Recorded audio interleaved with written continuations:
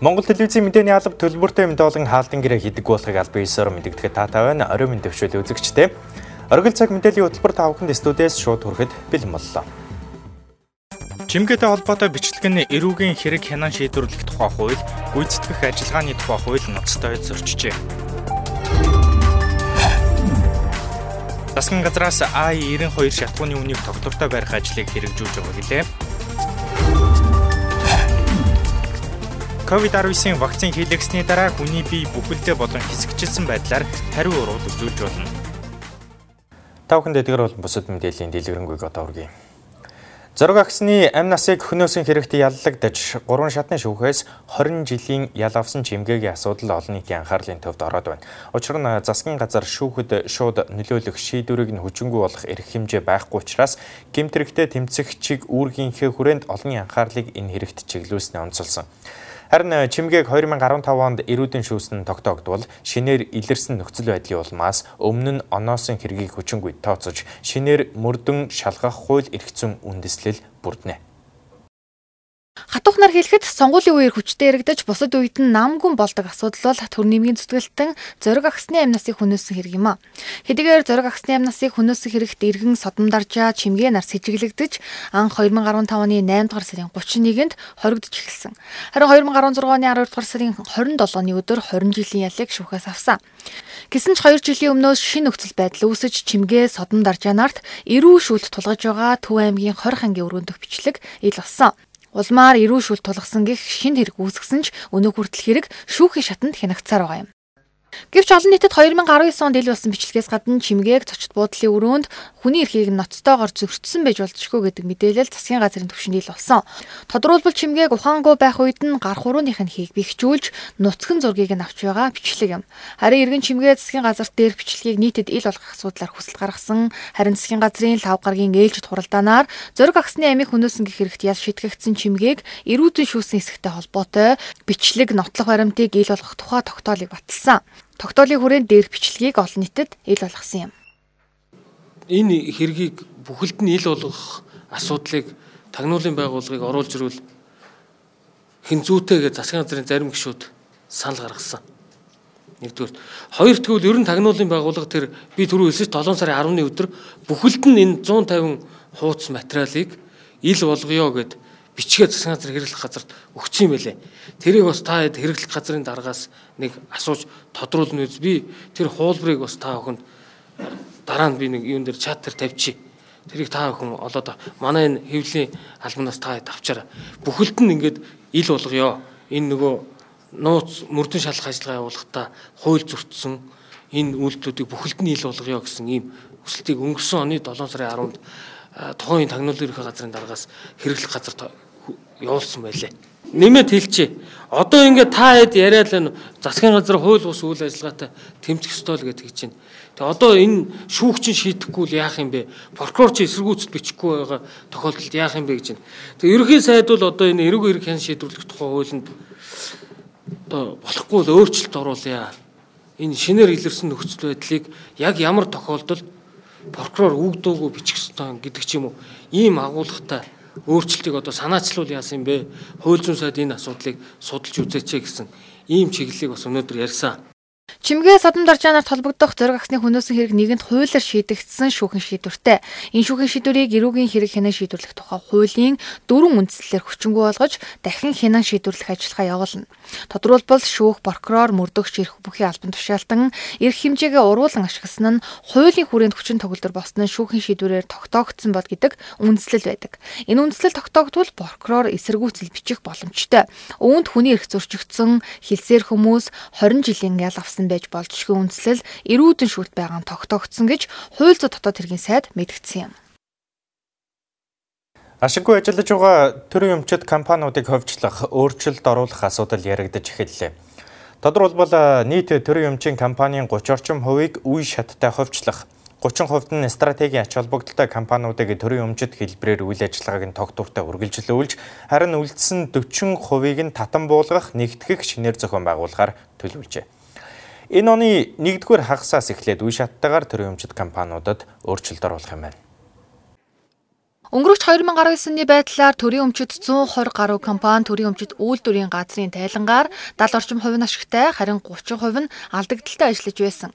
Мөн 2016 оноос хойш сүүлийн 5 жилийн эдийн засгийн баланс шинжилгээгээр төрийн өмчийн компаниуд тэр дундаа эрчим хүч, нийгэм, соёл, спортын компаниуд алдагдал хүлээсээр иржээ. Тиймээс засгийн газраас ашиггүй ажиллаж байгаа төрийн өмчөд компаниудад өөрчлөлт хийхээр болсон юм. Олон жил үр ашиггүй алдагдaltaй явж ирсэн мөн одоо хувийн хвшлийн компаниуд дүүргийг гүйцэтгэж болохоор ийм компаниудыг одоо компани тухай хуулийн дагуу татан буулгах, нийлүүлэх, нэгтгэх ийм процессыг одоо хийгднэ гэж. За энийг хийхдээ харин их зөв хийх ёстой. За энэ сургаар одоо баахан компаниудыг алдагдалд оруулаад дампуурлын ирмэгтэй аваачаад ингээд үнгүүдүүлэх ийм явдал айлуулах гаргахгүй байх тал дээр одооноос төрийн өмч бодлого зохицуулалтын газар болон яамдууд онцгой анхаарч ажиллах болно. За энэ утсын өөрчлөлтийг хийх нь бол мөн одоо ойрын хугацааны одоо нэн тэргүүний зорилт болж байна. Энэ ажлыг 2020 оны эхний хагасаас үе шаттайгаар зохион байгуулна. Ингэснээр чиг үүрэг бүтэц зохион байгуулалтын хувьд давхардалтай компаниудыг нэгтгэх, ашиггүй ажиллаж байгаа компаниудыг татан буулгах ажил хийгдэнэ. 30% нь үндсэндээ төрд явах. За нэг 40 орчим хувийн зохион байгуулад нийлүүлээд нэгтгэхэд за энэс үндсэндээ нэг 20 орчим хувь нь ер нь бол одоо татан буугдах, нэг нэгэндээ нийлэх, өөрчлөгдөх ийм ерөнхий зүгээр дүр зураг харагдаж. Гэхдээ хамаагүй одоо татан буулгаад хамаагүй төр өөрөөсөө ингээ юмаа салгачлаа гэтэл хэдэн жилийн дараа дахиад тэрийг яг тэр чиглэлийн хэмиг байгуулах гээд юм уу хувийн хвшилтэд тохирох гээд явах ч магадлал гарч магадгүй. Жишээ нь Герман эрчим хүчний компаниудаа хувьчилчаад тэгээд үнэн ханшийн зохицуул дийлэхээр байгаад буцаагаад эднэр авсан тохиолдлууд эднэр байдаг юм бэл. Тэгвэл 2016 онд ч манай улс төрийн өмчөд компаниудаа хувьчлах, татан буулгах ажлыг ярьж байсан ч бүтэлтэй болоогүй. Харин ч төрийн өмчийн хороогоо татан буулгасан. Харин цаашдаа төрийн өмчөд компаниудыг нэгтгэх, татан буулгах, хувьчлах асуудлыг ярьж эхэлж байгаа бол хяналт тавих төрийн өмчийн хороо шиг хүчтэй байгуулах шаардлагатай. Мөн хууль эрх зүйн орчныг сайтар бүрдүүлэхээс гадна тодорхой цаг хугацаа энэ ажилд шаардлагадана. Мөн тухайн төрийн өмчөд компанийг хувьчлах гэж байгаа тохиолдолд үнэлгээ хийх асуудал чухал гэдгийг анхааруулж байна. Яг бол хувьчлал гэдэг чинь өөр аяг өртөх зардалтай байхгүй. Зүгээр л хувьчлалаа гэл ингээл нэг цаасан дээр шийдвэр гараад тэгэл хувьчлагдчихдаг юм байхгүй шүү дээ.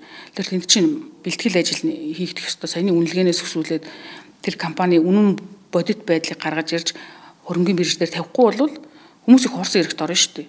Одоо жишээлх юм бол ийм үнэлгээтэйгээд гаргаад ирнэ. Гэтэл тэр үнэлгээ нь хийсэн. Тэрний хариуцлагыг хэн хүлээх юм те? Тэр нь тодорхой байхгүй бол нэг танилынхаа талаар нэг ингээд үнэлгээ нэг удаан үний юм хийчдэг. Тэгээ нөгөө компани буруу үнэлгээтэй гараад 34% нь одоо хамаагүй өндөр үнэлгээтэй гараад ирэх юм бол тэр хувьцааг авсан хүмүүс дараа нь яах вэ? Хувьцааны үнгүүд нь нөгөө компани менежментээ хийж чадахгүй ингээ яг менежментээ хийгээд ороод ингэсэн чинь эн чинь худлаа байсан байх, тэр нь байхгүй байсан байх гэдэг ийм асуудал үүснэ шүү дээ. Тэгэхээр ийм байдал үүсэхгүй тулд хариуцлагатай байх хэрэгтэй. Тэгээ хариуцлагын бол тооцох эзэдүүд нь тодорхой байх хэрэгтэй. Тэгэхээр энэ бүхнийг хийнэ гэдэг чинь өөр аюу үе шаттай төлөвлөгөөтэй ажил байх хэрэгтэй. Төрийн өмчт компаниудын 30% нь стратегийн ач холбогдолтой компаниудыг 100% төрийн өмчт хэлбэрээр үйл ажиллагааг нь тогтвортой үргэлжлүүлнэ. Энэ оны 1-р сараас зарим нэр төрлийн шатхууны үн 100 хүртэлх төгрөгөөр нэмэгдсэн нь цаашид шатхууны үн өсөх үү гэх эргэлзээг үүсгээд байгаа. Тэгвэл энэ нь Оросын холбооны улсаас манай улсад нийлүүлэх шатхууны үн тонн тутамдаа 59 Америк доллараар нэмэгдсэн нь шатхууны нэр төрөлбөр дээр үн өсөх нөхцөлийг бүрдүүлжээ. Цаашид гадаадын зах зээлд газрын тосны үн 65 Америк доллар болно гэсэн таамаг байгаач засгийн газраас өргөн хэрэглээний буюу AI-92 шатхууны үнийг нэмэхгүй байх арга хэмжээг авч ажиллах юм байна. Өнгөрсөн жилийн хувьд цар тахлын нөлөөгөөр газрын тосны үн буурсан нь манай улсад шатхууны үн доктортой байх суурь шалтгаан болсон.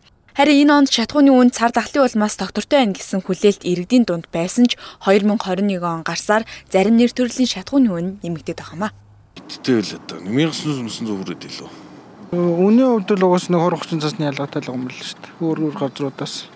Үн бол яг л байгаагаараа л бас удаж байна л да. Их өсөөд байгаа ч юм уу хэлвэзээд байгаа. Чанарын хувьд бол их яригдаад байгаа шүү дээ. Гадуур одоо нөгөө крессента тий нөгөө яг зориултын бус бензин оруулж иж нэгээд Тэгвэл газрын тас импортлогч орнуудын дундах үйл ажиллагаалцлаас шалтгаалж 100% импортоор шатхуун хэрэглэгч манай улсын хувьд үн хэлбэлзэх олон асуудал тулгамдж байна. Гэхдээ Дэлхийн банк болон олон улсын валютын сангаас 2021 он дэлхийн эдийн засгийн төлөв байдлыг илүү өөдрөг байхаар төсөөлж байна. Учир нь COVID-19 эсрэг вакцинжуулалтыг өнгөрсөн оны 12 дугаар сараас зарим улс орнууд амжилттай эхлүүлсэн нь цар тахлын улмаас сулраад байсан дэлхийн эдийн засаг сэргэх хандлага ажиглагдж эхэлж байгааг онцолсон юм а. Яг одоогийн байдлаар Оросын холбооны улсууд дотооддоо 1 литр 92-ыг 1800 гаруй төгрөг худалдаалж байна. Бүгд найрамдах хятад ард улс ихэд 2800 орчим төгрөгөөр худалдаалж байна. Энэ бол өөрөө гадаад зах зээлд нь өссөн байгаа учраас нь хүсэлт нь явагдаж байгаа. Манай Монгол үйлдвэрлэгч орн биш. Импортоор бараа бүтэн авч байгаа. Тэр их ойлгомжтой зүйл ээ. Тэгэхээр гадаад зах зээл үнээс шалтгаалж өнөө өсөлт бол явагддаг. За ард иргэдийн гол хэрэгэлтэйг 92 авто бензиний хувьд тодорхой төрийн зохицуулт хийж байгаа л гэж ойлгох хэрэгтэй. Мөн тус салбарын аж ахуй нэгжүүдийн хувьд алдагдaltaй ажиллаж байгаа нь хүндрэлтэй байгаач засгийн газраас шаардлагатай арга хэмжээг авч ард иргэдийн түгээмэл хэрэгэлдэг АИ-92 шатхууны үүнийг доктортой барих ажлыг зохион байгуулсаар байгааг хэллээ. Харин АИ-92 шатхуунаас бусад нэр төрлийн шатхууны үн гадаад зах зээлийн үнийг дагаж өсөх магадлал байгааг хэлж байна. Харин одоогоор манай улсын хувьд 38 хоногийн шатхууны нөөц байна. Өргөжлөлд та бүхэн зарим үйл явдлын мэдээллийг тавьчих үргэе. Өнөөдөр эрүүл мэндийн яамны ээлжит мэдээллийн үеэр COVID-19 эсрэг дархлаажуулалтын талаар мэдээлэл өглөө. Тодорхойлбол өнөөдрийн байдлаар 48265 хүн вакцинжуулалтад хамрагдсан бөгөөд үргэлжлүүлэн энэ 7 хоногт багтаж 75000 хүнийг дархлаажуулахаар төлөвлөсөн байна. Одоогоор шуурхай арга хэмжээний баг эмч мэрэгжилтнүүдээс гадна үйл ажиллагаанд тасалдаж болохгүй аж ахуй нэгжүүдийн болон худалдааны байгууллагын ажилтнуудыг хамруулж байгаа юм а. Харин дараа нь өндөр настай иргэдэд дархлаажуулахаар бэлтгэл ажил ханган ажиллаж байгаа гэлээ. Манай улсад COVID-19 цар тахлын эсрэг дархлаажуулалт өнгөрсөн сарын 23-ны өдрөөс эхэлсэн. Тэгвэл өнөөдрөөс нийслэлийн 18 цэгт боловсролын байгууллагын багш ажилтан алпаагчид вакцинжуулалтад хамрагдаж эхэлжээ. Нийслэлийн 9 дөрвийн төрийн болон төрийн бус сургуулийн нийт 34615 багш ажилтан вакцинжуулалтад хамрагдах юм байна. Тодорхойлбол Баянгол дүүрэг 5405, Баянзүрх дүүрэгт 8189, Багнуур дүүрэг 823, Багангаа дүүрэг 102, Налах дүүрэг 995, Цогон архан дүүрэгт 6128, Сүхбаатар дүүрэгт 4674, Хаануул дүүрэгт 5080, Чингэлтэй дүүрэгт 3219 багш ажилтан нийт 2-оос 3-7 хоногийн хугацаанд вакцинжуулалтад бүрэн хамрагдахаар төлөвлөсөн байна. 2021 он гарсаар манай улсын хэмжээнд нийт 660 удаагийн ахуйн гал төмөр бүртгэжээ. Төмрийн улмаас 25 хүн амиа алдаж 6 хүн түлэгдэж гэмтэн 18 иргэн угаартсан байна. Дээрх гал төмрийн гол шалтгаан нөхцөл нь айл өрхүүдийн ашиглаж байгаа пишин 100-ны гэмтэл, хит галгаа, ил задгаа асгасан цогтой үнс нурам, хараа хяналтгүй орхисон бага насны хүүхэд, иргэдийн болгоомжгүй үйл ажиллагаа, зориултын бус цахилгааны утасны ашиглалт, цахилгаан хэллэгээний хит ачаал зэрэг хувь хүний санамсар болгоомжгүй байдлаас үүдэж байгаа юм а. Иймд иргэн та өөрийн болон бусдын яамнаас эрүүл мэнд эд хөрөнгөд учирч болзошгүй аюулаас урьдчилан сэргийлж байхыг онцгой байдлын ерхий газраас анхааруулж байна. Дараагийн мэдээ. Манай улсын хувьд иргэдээ вакцинжуулж эхэлснээр 16 хоног өнгөрчээ. Өнөөдрийн байдлаар нийт 48265 иргэнэ вакцинжуулаад байна. Тэгвэл вакцин хийлгэхийн өмнө болон дараа анхаарах хэд хэдэн чухал зүйлс байгаа юм.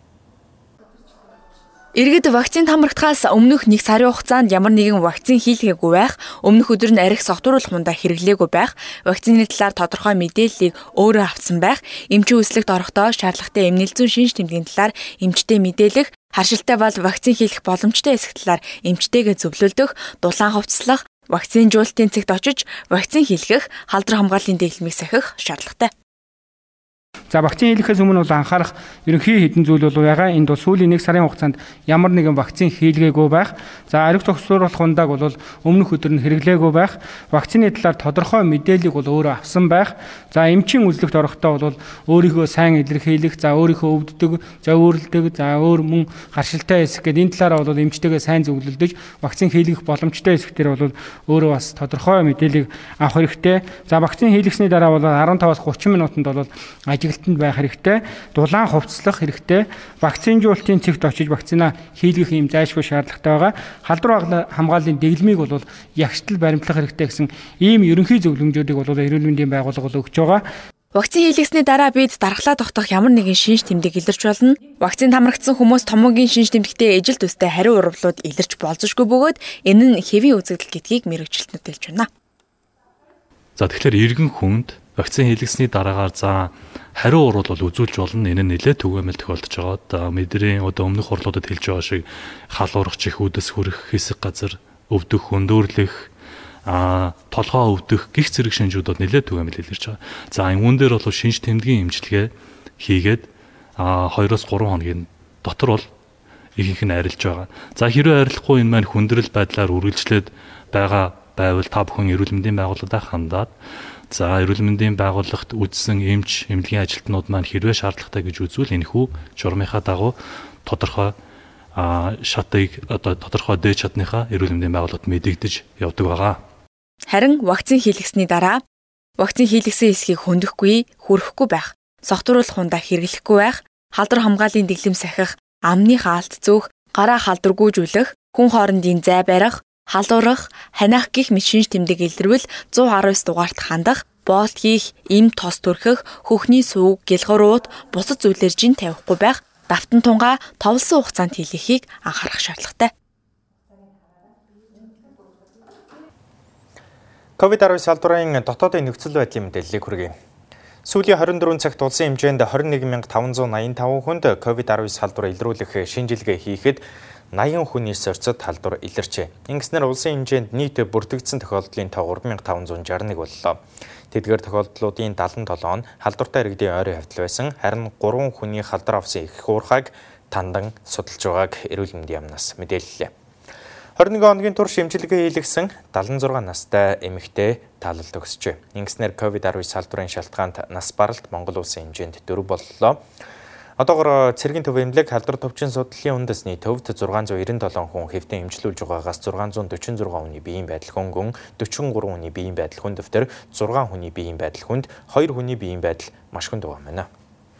Тэгэхээр ерөнхийдөө одоо энэ судалгаануудаас хараад байхад дунджаар нэг COVID-19 халдвараар өвчлсөн хүмүүсийн бусдад халдвар тараах өдөр дунджаар 10 хоног байгаа. Тэгэхээр бид нар эдгээр хоногийг тооцож эрүүл мэндийн сайдын баталсан эмнэлзэн заавар журмынхаа дагуу хөнгөн туссан өвчтнүүдийг бол дунджаар 14 хоног ажиглан эмчилж байгаад гаргаж байгаа. Тэгэхээр 14 хоног ингэж байлгадаг учир нь болохоор ингэж яг эмнэлзэн жамыг нь бүрэн гүйцэд явуулаад тухайн хүнийг халдваргүй болсныхын дараагаар бид нар эмнэлгээс гаргаж байгаа юм аа. Тэгэхээр эмнэлгээс гараад ингэж гэртээ 7 хоног тусгаарлагдсны дараагаар яг PCR-ын шинжилгээ хийхэд бол жишээ нь эрэг гарч болно. Энэ нь юу хэлж ийнө гэхээр тухайн хүн өвчтөй байгааг бол илэрхийлэхгүй. Энэ PCR буюу полимеразын гинжин уруул гэдэг шинжилгээ маань өөрөө яг цуснд буй вирусын хилтерхий үржих боломжгүй эдгэрснийхэн дараа цусаар эргэлдчихэд энэ хилтерхийг хүртэл илэрхийлэх чадвартай маш мэдрэх өрмөц чанар өндөртэй өндөр түвшний шинжилгээ учраас эдгэрсэн хүний цусанд ч ерөнхийдөө 14-өөс 21 хоногийн дараа хүртэл энэ вирусын үржих чадваргүй бусдад халдварлах чадваргүй ийм хилтерхийнүүд цусаар эргэлдчихэд үнийг нь барьж авах боломжтой. Тийм ч учраас бид нэр эмнэлгээс эдгрээд гарсан хүмүүсээ шинжилгээ хийлгэхийг зөвлөхгүй байгаа. Та бүхэн албан газрууд ч тэр үйлчлэгээний байгууллагууд маань ч тэр үүнийг ойлгож эмнэлгээс эдгээд гарсан хүнээс PCR-ын шинжилгээг шаардахгүй байх хэрэгтэй.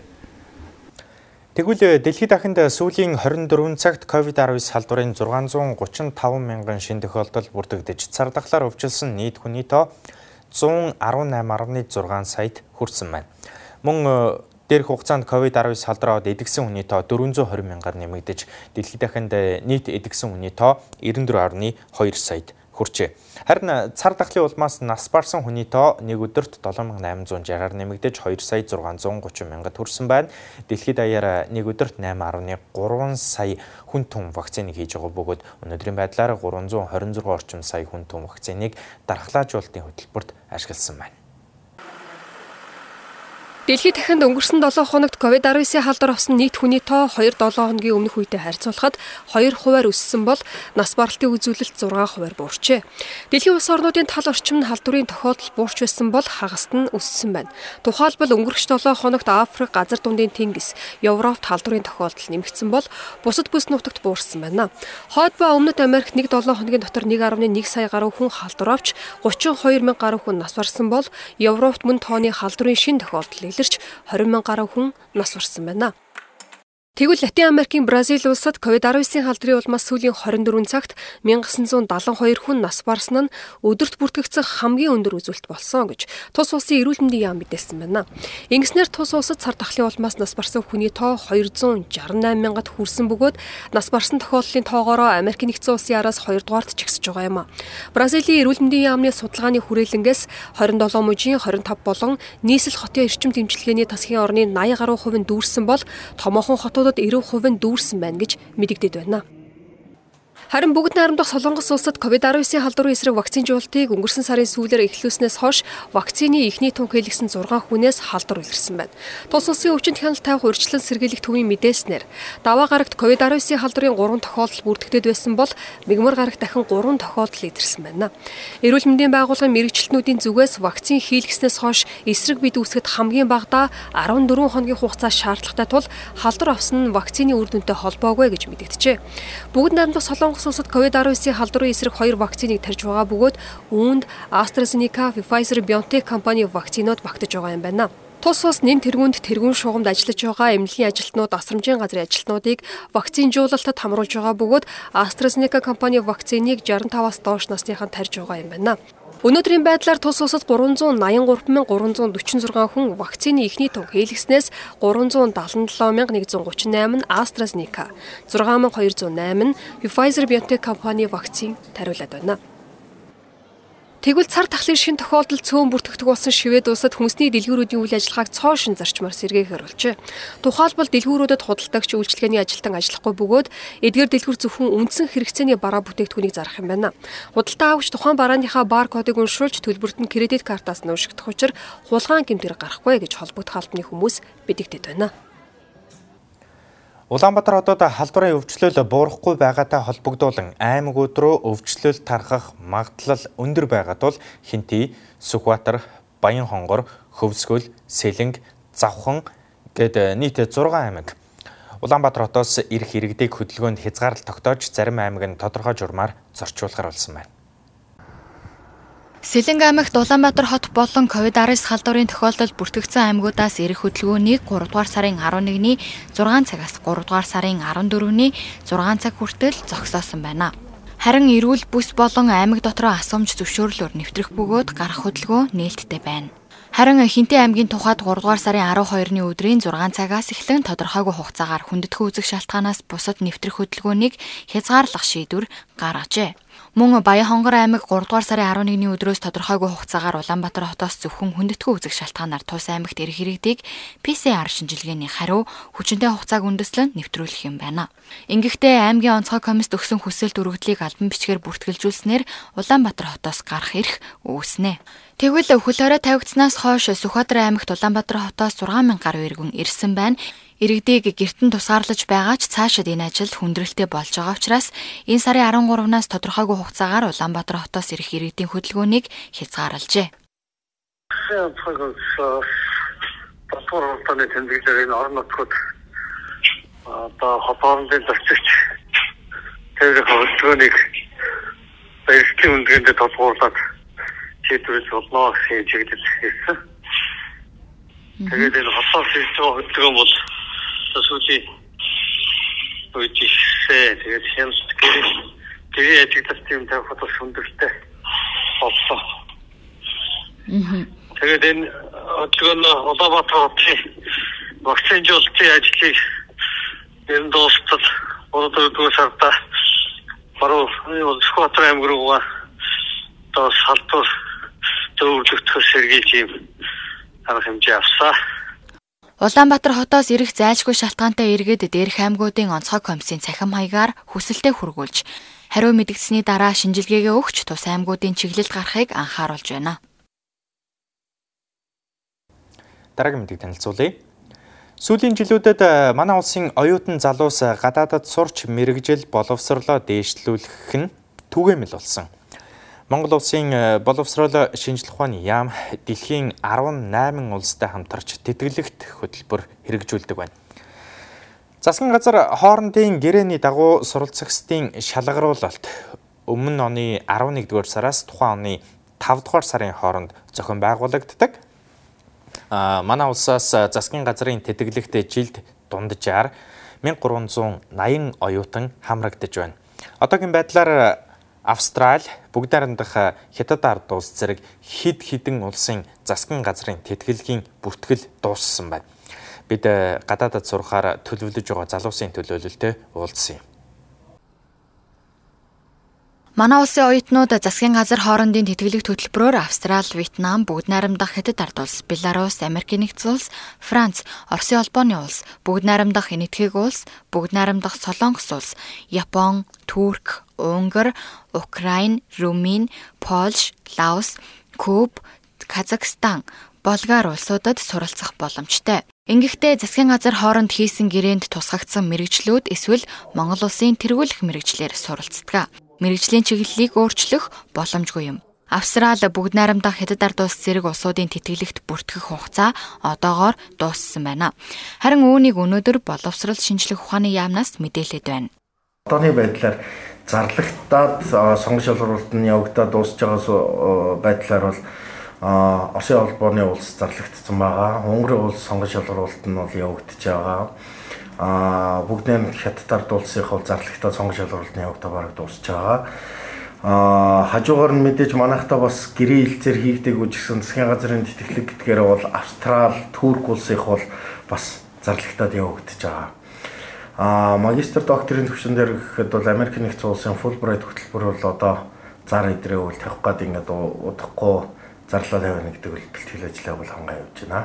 Одоо Вьетнам улс дээр одоо манай хүүхдүүдийн баг сонирхдаг улсыг ярил л да тийм. Тэр нь болохоор одоо Вьетнам улсыг ярьлаа гэхэд бол Вьетнам улс дээр 15 хүүхд дээр өрсөлдөхэд хаяа 7 хүүхд өрсөлддөг. Хаяа 15 хүүхд, хаяа 30 хүүхд өрсөлддөг. Тухайн онцлогоос бас шалтгаалаад бол явдаг. Одоо жишээлбэл том улсынхыг ярьлаа гэхэд бол Унгар улсынх өнгөрсөн жил 800 гаруй хүүхд өрсөлдөж исэн бол энэ жил 500 гаруй хүүхд өрсөлдөж байгаа. Энэ бол мэдээж бол нөгөө ковидын цар тахлын нөхцөл байдлаас бол шалтгаалдаг. Тэгвэл тэтгэлэг хөтөлбөрийн бүртгэл сонгон шалгаруулалтын мэдээллийг холбогдох яам олон нийтэд урьдчилж мэдээлэх тал дээр дутагдaltaй байдаг гэж залуус ярьж байна. Одоо жишээлбэл 10-11 сард зарлагддаг тэтгэлгүүдийг олж авч чадсан. Мэдээллийг нь олж авч чадсан. Сая зарлагдсан тэтгэлгийг олж авч чадаагүй. Ерөөдөө мэдээлэл нь жоохон хаалттай байдаг. Тий. Сургуулаа сайн ухажээжлэнийг сайн олохгүй бол ерөөдөө сайн алддаг. Айгүй мэддэхгүй хоцорчоод байдаг. Ерөөдөө бүр сүүлд нь ингээд нөгөө нэг аплай хийх гээд ихээр дууссан байдаг байхгүй. Тэгээд хоцроод ингээд нэлээд олынаас хоцорчоор айгүй тэмсээ хицээд юм аа. Нөгөө нэг цаг тухайд нь мэдэж чадахгүй болохоор тэгдэг. Тэр мэдээллийн талаар арга мэдэхгүй шүү дээ. Ер нь хаанаас авч яах мэдээлэл? Мэдээллийн сайтаас л авч байгаа шүү дээ. Сургуулиудынх нь уу? Тэ. Яг тэрийг сайн бас яг нээлттэй гэхэд жоохон өөртөө олж мэдэхгүй бол нэг нээлттэй байдаг юм жоохон ховор юм шиг санагддаг. Яг нөгөөнийг сонирхоод ингээ үзэж байгаа хүмүүсээс судалнуу гэхээс биш яг хүн болгон бол мэдэж чаддаггүй. Бараг зарим хүмүүс нь байгаа эсгийнч мэддэггүй хүмүүсээс байдаг л та ер нь бол. Тэг яг өөрөө хүсэл эрмэлзэлтэй хүмүүс нь л хайж олдог тоо ер нь. Тэгээ чиний тухайд бүр сургуулийн сайт руу ч юм уу орж иж тийм гэсэн. Яаж авдгүй? Одоо нөгөө засгийн газрын тэтгэлэг зарлагдж байгаа шүү дээ. Тэгээд сургуультай аплай хийнгүүт бид нөр өөрсдөө тэр мэдээлэлээ олоод тухайн сургуулиас судалчаад яг энэ сургуульд ормоор байна гэсэн мэдээлэлээ өгч иж ордог байхгүй юу. Тэрнээс биш яг ийм сургуультай ийм зарчмаар гих биш зүгээр манайхаас ийм хувийн тэтгэлээ өгнө гэсэн маягаар зарласан байдаг. Дэлхийд даяар COVID-19-ийн нөхцөл байдал ижил байгаа учраас тэтгэлгийн бүртгэл хугацааны дагуу явагдаж байгаа юм байна. Харин улс орнууд COVID-19-ийн нөхцөл байдлыг харгалзан зайны болон танхимын сургалтыг явуулж байна. Тиймээс цаашид боловсрол шинжилх ухааны яамнаас оюутан залууст засгийн газар хоорондын тэтгэлгийн мэдээллийг хэвлэл мэдээллийн хэрэгслүүд цахим хуудасаараа дамжуулан тухай бүрдэнд мэдээлвэл хэрэгтэй байна гэдгийг залуус хэлж байна. Манай улсын хүн амдунд нийтлэг тохиолддог өвчин эмээгээр нуруу хөшөж өвдөх эмнэлзүүн шинж тэмдэгтээ остеохондроз гэх өвчлөл ордог. Остеохондроз гэдэг нь нурууны суулт үүсэх, нуруу шохоожох төрлийн өвчлөлийг хэлдэг байна. Тэгвэл уг өвчлөл үүсэх үндсэн 3 шалтгаантай бөгөөд тэдгээр нь удамшлын нурууны өвчин, хөдөлгөөний дутагдал болон тамхины хэрэглээ юм байна. Хүний нуруунд ачаал өгч байгаа байдлыг байршлын хэлбэрээр нь авч үзвээс суугаа байрлалд нуруунд хамгийн их ачаал өгдөг байна. Үүний дараа босоо буюу алхах зогсох үед нуруунд дунд зэргийн ачаал үзүүлдэг гэсэн судалгаа гарчээ.